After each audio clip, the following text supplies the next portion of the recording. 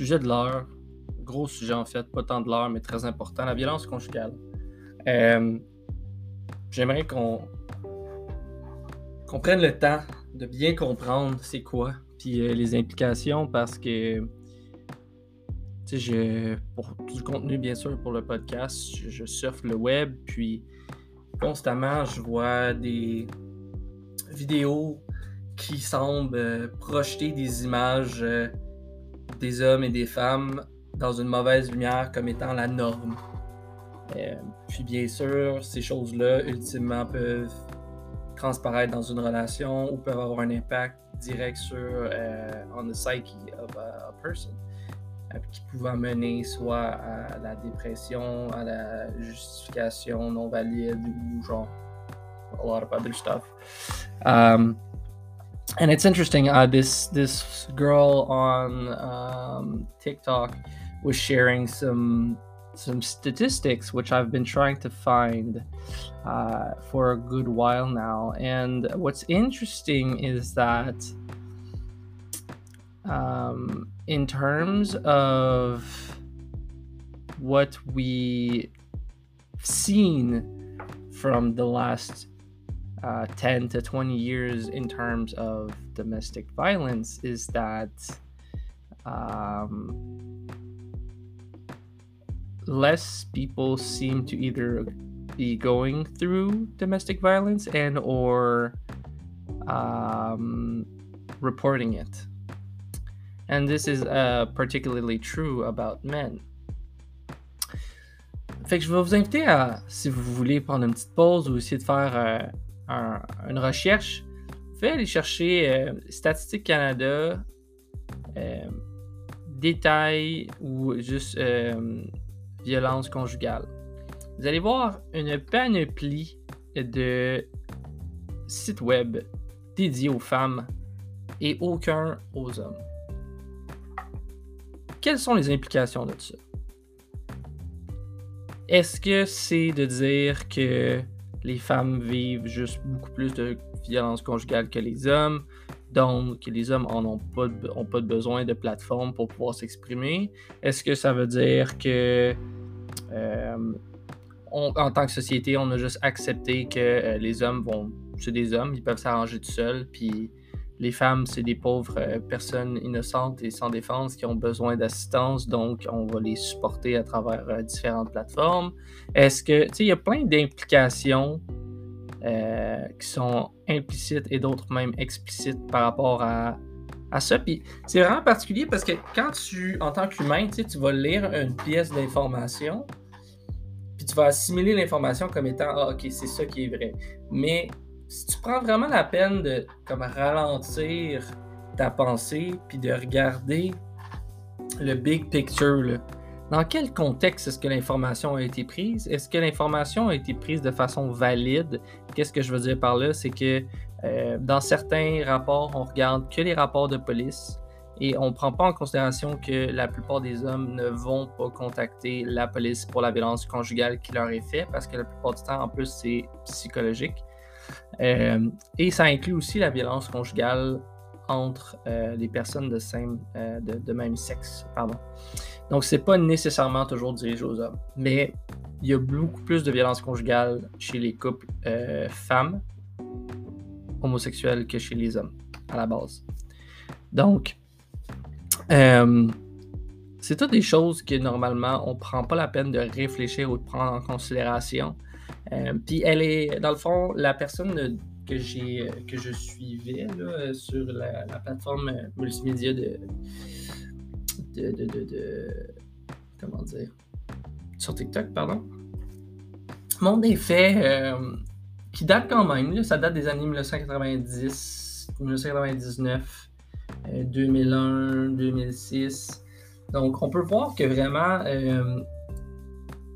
fait que 10 autres exemples approximatifs de 200 études démontrant la symétrie sur la violence conjugale faite par les hommes et les femmes. Et les statistiques sont assez surprenantes, contrairement à ce qu'on peut penser.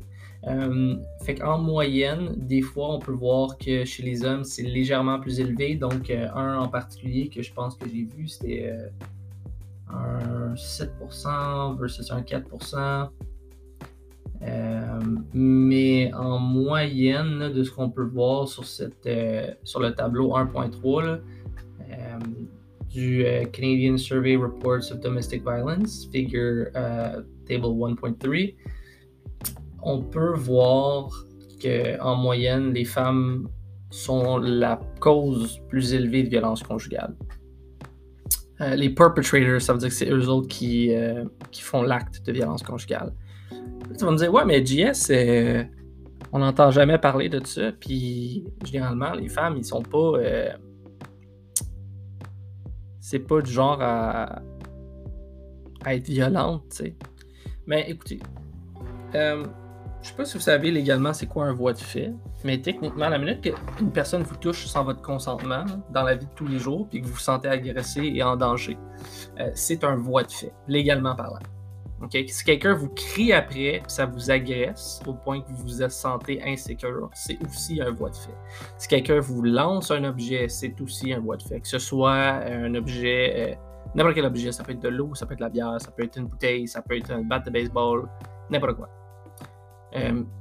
Fait que, juste à la base, je suggère à tout le monde de juste connaître leurs droits, puis leur intégrité, c'est quoi, puis de comprendre aussi les implications, là, mais c'est pour ça qu'au début de mon podcast, j'ai beaucoup parlé de violence psychologique. Parce que même si quelqu'un vous agresse, c'est pas nécessairement physique. Je trouve que c'est vraiment important d'en parler parce que du chantage émotif, c'est une forme d'abus psychologique. Le silent treatment, c'est aussi une forme d'harcèlement psychologique. De s'envoyer des injures, c'est aussi une forme d'harcèlement, de violence psychologique. T'sais, c'est pas parce que votre conjointe, votre femme ou votre copine mettons qu'elle essaye de t'étrangler, ok?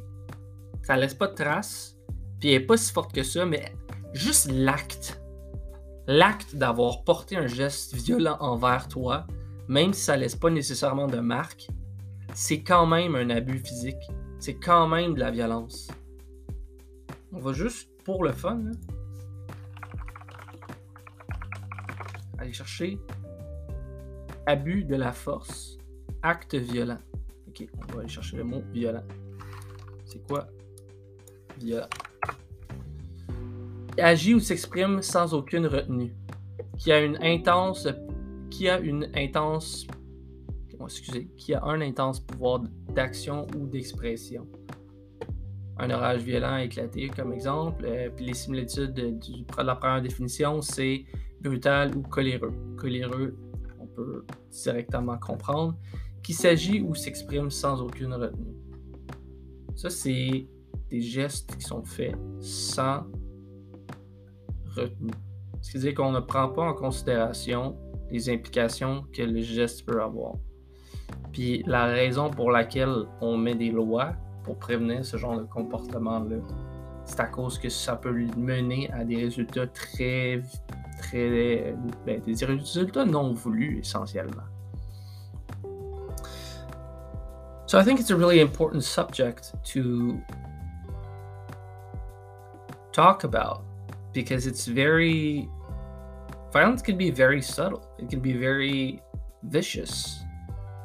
And it's really important to understand these things. And with today's climate and what I've been seeing online a lot, of course, TikTok's how it works with the algorithm. It caters to what you've watched or spent more time on. And I've been finding a lot of these videos where these men have been talking about women and telling them other men facts about how women behave and saying, oh, all women are like that. Or not even saying that, but implicitly meaning that all women are the same. Or when women say, well, I didn't say all men. No, it was an implicit thing that you said, the way you express yourself. You know exactly what you're doing. Either men and or women are doing this thing where we're trying to set ourselves up and get people on our side from the experiences or bad experiences that we've had ourselves. And that itself is just wrong. Like, we shouldn't be doing that. Yes, there is a small percentage of people who commit violent acts, men and women.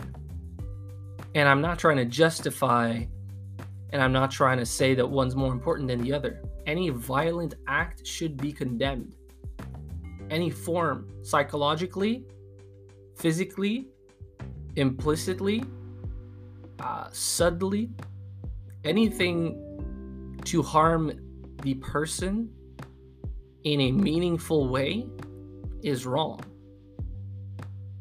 So am I saying that we shouldn't consider now women that are being assaulted, or women that are going through these very difficult spouse or domestic violence abuse? That's not what I'm saying. I'm saying that not only do women go through this, but also men. And what we seem to not being able to project in the world and make people understand is that there's a lot more than one way to hurt somebody. And one of the biggest tactics that people use against men is the fact that they're men. You've seen it in the Amber Heard trial. She literally said it. Who's going to believe you? You're a man. And that's like the first response I've heard most of the time in the situation where I've heard these stories.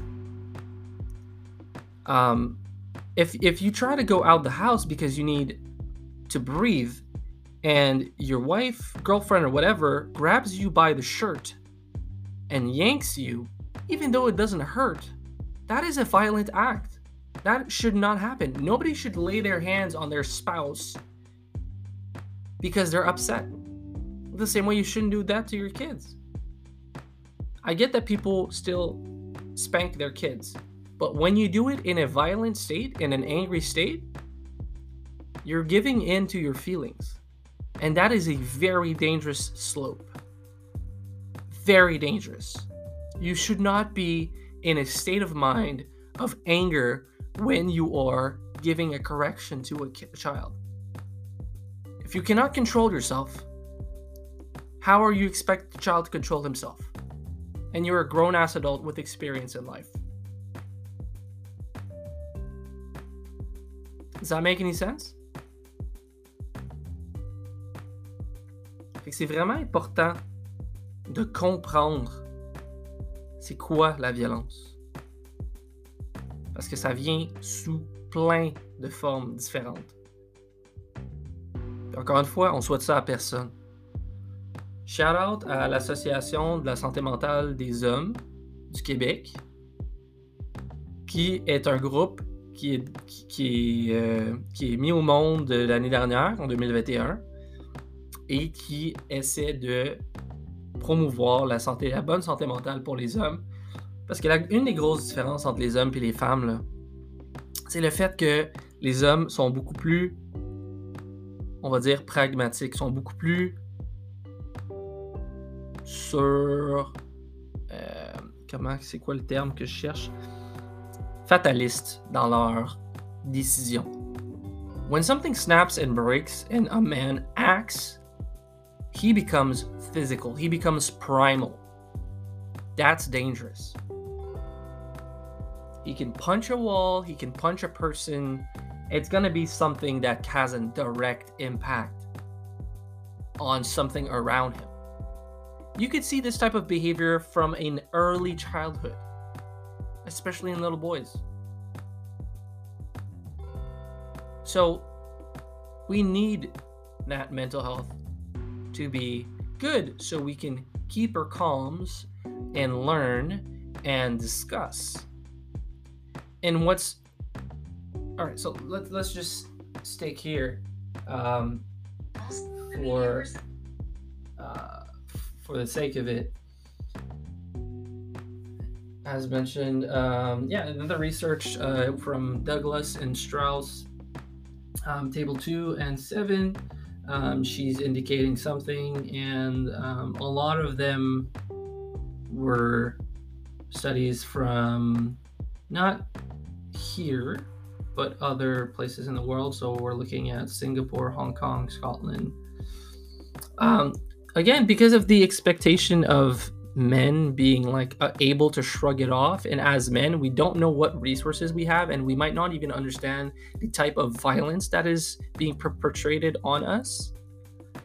In that case, you won't be saying anything about it. And what are you gonna do? Say something like, la meilleure situation je peux vous expliquer, c'est genre, quoi, t'as envoyé chier, genre, pis ça te fait de la peine, sérieux.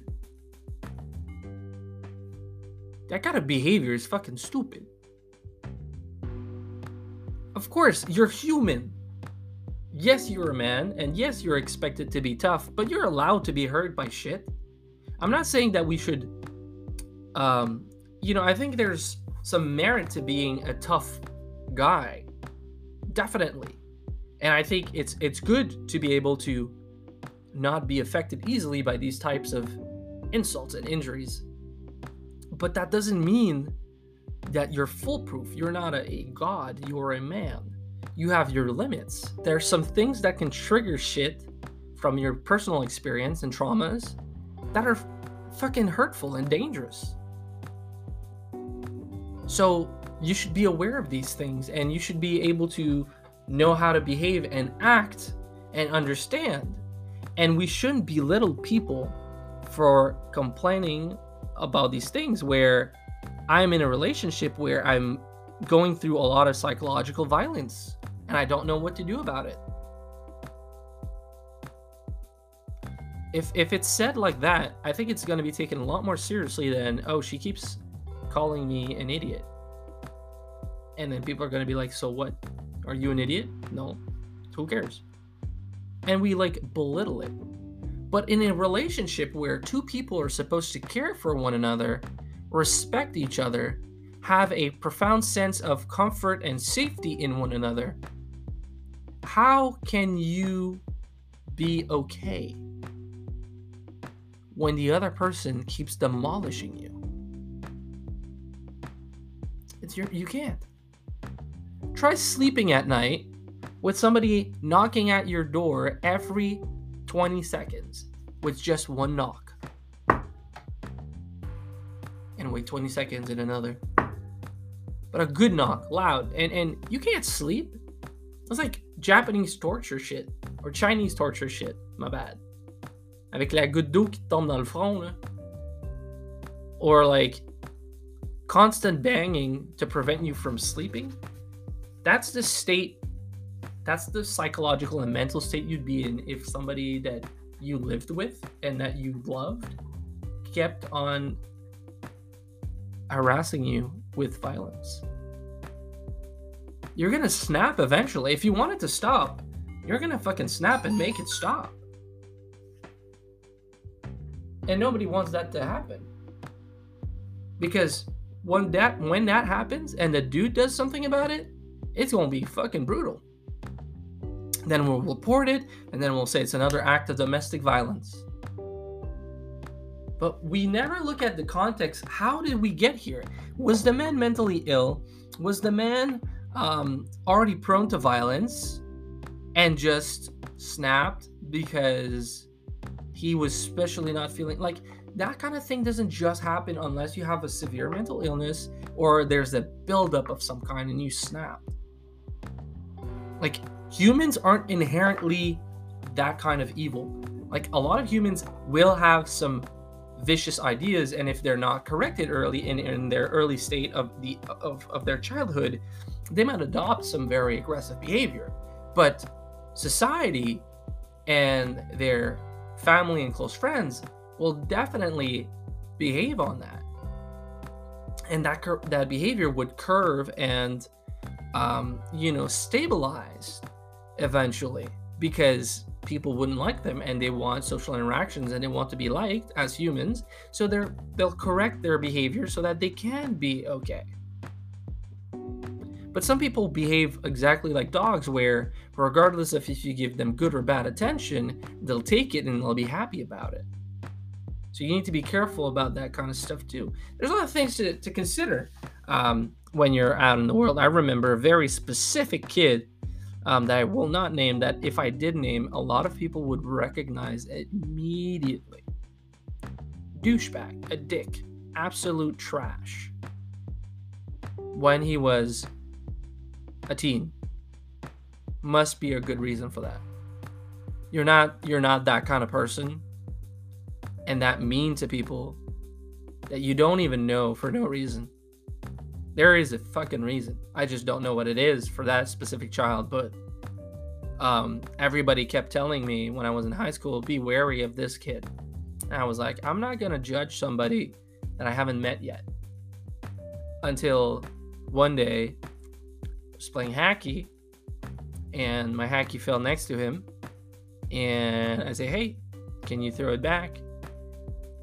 He picked it up and chucked it at the other end of the yard of the school. And then I was like, okay, he's a dick. So I didn't say anything to him. Of course, I was upset. And I even got into a little skirmish with one of his friends. That they were all alike, these people, these three stooges. Anyways, but let's go back to what we were saying. There's always a reason. People don't just fucking snap for no reason. Ça arrive pas, ça. Like, shit doesn't just happen. So, maybe, again, I invite people to educate themselves on what's violence. You know? And even though men and women are very similar in their behavior and the fact that we're both human, the fact remains that the things that differentiate us are the biggest things that, like, are chasms. Les petites choses là, qui différencient un homme entre les femmes, là, pour les quelques choses qu'elles sont, là, sont assez drastiques que ça nous différencie complètement dans notre façon de penser et d'agir. Même si en moyenne, on est tous gentils, on est tous sympathiques, on est tous... on promouvoit tout le fait d'éviter des problèmes en moyenne.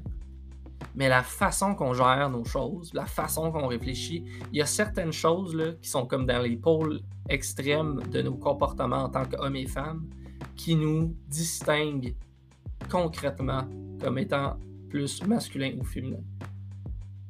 C'est les traits de personnalité qu'on va voir ou les traits de caractère qu'on va voir dans la plupart des femmes et dans la plupart des hommes. Pas chez tous les hommes et pas chez toutes les femmes, mais définitivement quelque chose qui existe. Fait que en 2013, il y en a un autre qui explique sensiblement la même chose. Une étude de sexualité et de culture. Puis, mais c'est vraiment weird pourquoi, genre, on n'a pas facilement... Comme moi, j'ai essayé de trouver ces informations-là de par moi-même en ligne. Et j'ai de la difficulté à trouver ces informations-là. Sur les quasiment 1 billion de résultats... Ça, c'était sur un mot violent, je m'excuse. Sur la recherche de la violence conjugale. Quand j'écris violence conjugale, c'est pratiquement juste des choses pour défendre les femmes ou dire que les femmes sont des victimes. On parle vraiment pas beaucoup des hommes. Fait que je sais pas à quel point il y a une médiatisation, une surmédiatisation, pardon, de la violence conjugale faite chez les femmes et non chez les hommes. Parce que c'est deux problèmes qui sont dans le même panier puis qui devraient vraiment être pris au sérieux. Malheureusement, ils ne le font pas. Fait que c'est vraiment de ça que je voulais parler parce que, encore une fois, il y a des commentaires qui sont intéressants, puis ici, la plupart des gens qui répondent, si on regarde de ce que je peux voir, c'est des hommes qui répondent à ça. Une femme qui a écrit quelque chose que je trouve vraiment spectaculairement génial, qui devrait pas tant être spectaculaire, mais anyways, equality is in falsifying truth. Je pense que c'est très vrai. Puis est-ce que c'est la... Ouais, je sais pas, non, c'est une autre personne. Exact, une autre personne qui parle, une femme qui dit ça ne devrait pas être à propos des sexes, mais juste simplement à propos du geste violent. Je suis très d'accord. On n'a pas assez d'éducation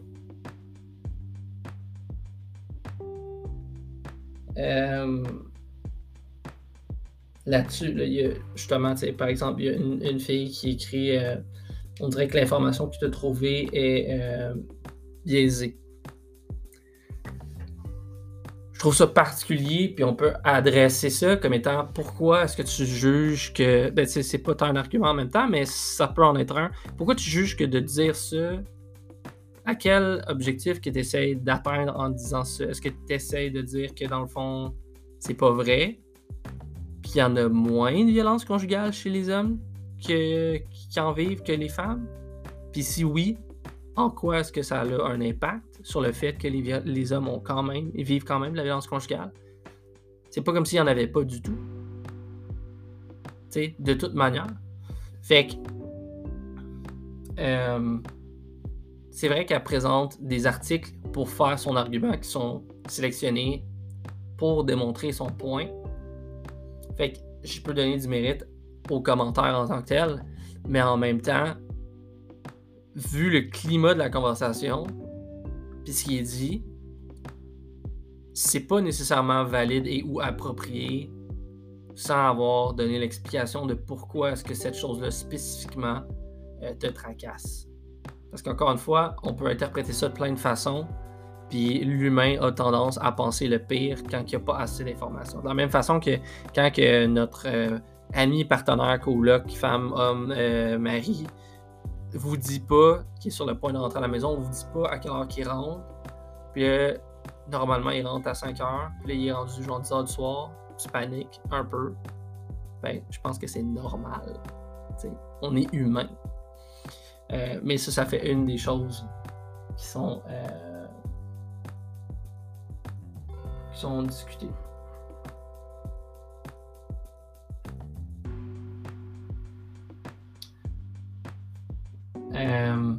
Une personne une autre femme qui parle de ça, elle dit commentaire aussi pertinent, je suis pas à 100% je suis à 100% honnête, je suis pas sûr qu'il y a autant d'abus chez les hommes que chez les femmes, mais définitivement ça existe, l'abus chez les hommes, puis c'est, je pense, le sujet de conversation qu'on doit avoir. Ce que je trouve super légitime aussi comme point, puis c'est ce que j'apportais aux commentaires antécédents. Fait que j'en reparle parce que c'est pertinent, c'est quelque chose qui me tient à cœur. Je souhaite à personne du malheur. Puis c'est des choses que je vais prendre aussi à cœur si jamais j'ai à élever l'enfant qui va demeurer avec moi. C'est des choses aussi que je dois faire attention, puis que je dois y enseigner à comprendre et à faire attention éventuellement aussi. T'sais. Fait que merci de m'avoir écouté sur cet aspect un petit peu plus dramatique. On va peut-être en reparler avec des pères de famille ou des amis ou des professionnels de la santé. Puis, c'est ça. Fait que je vous souhaite une bonne journée. Puis merci d'avoir pris la peine d'écouter encore une fois. Prenez soin de vous.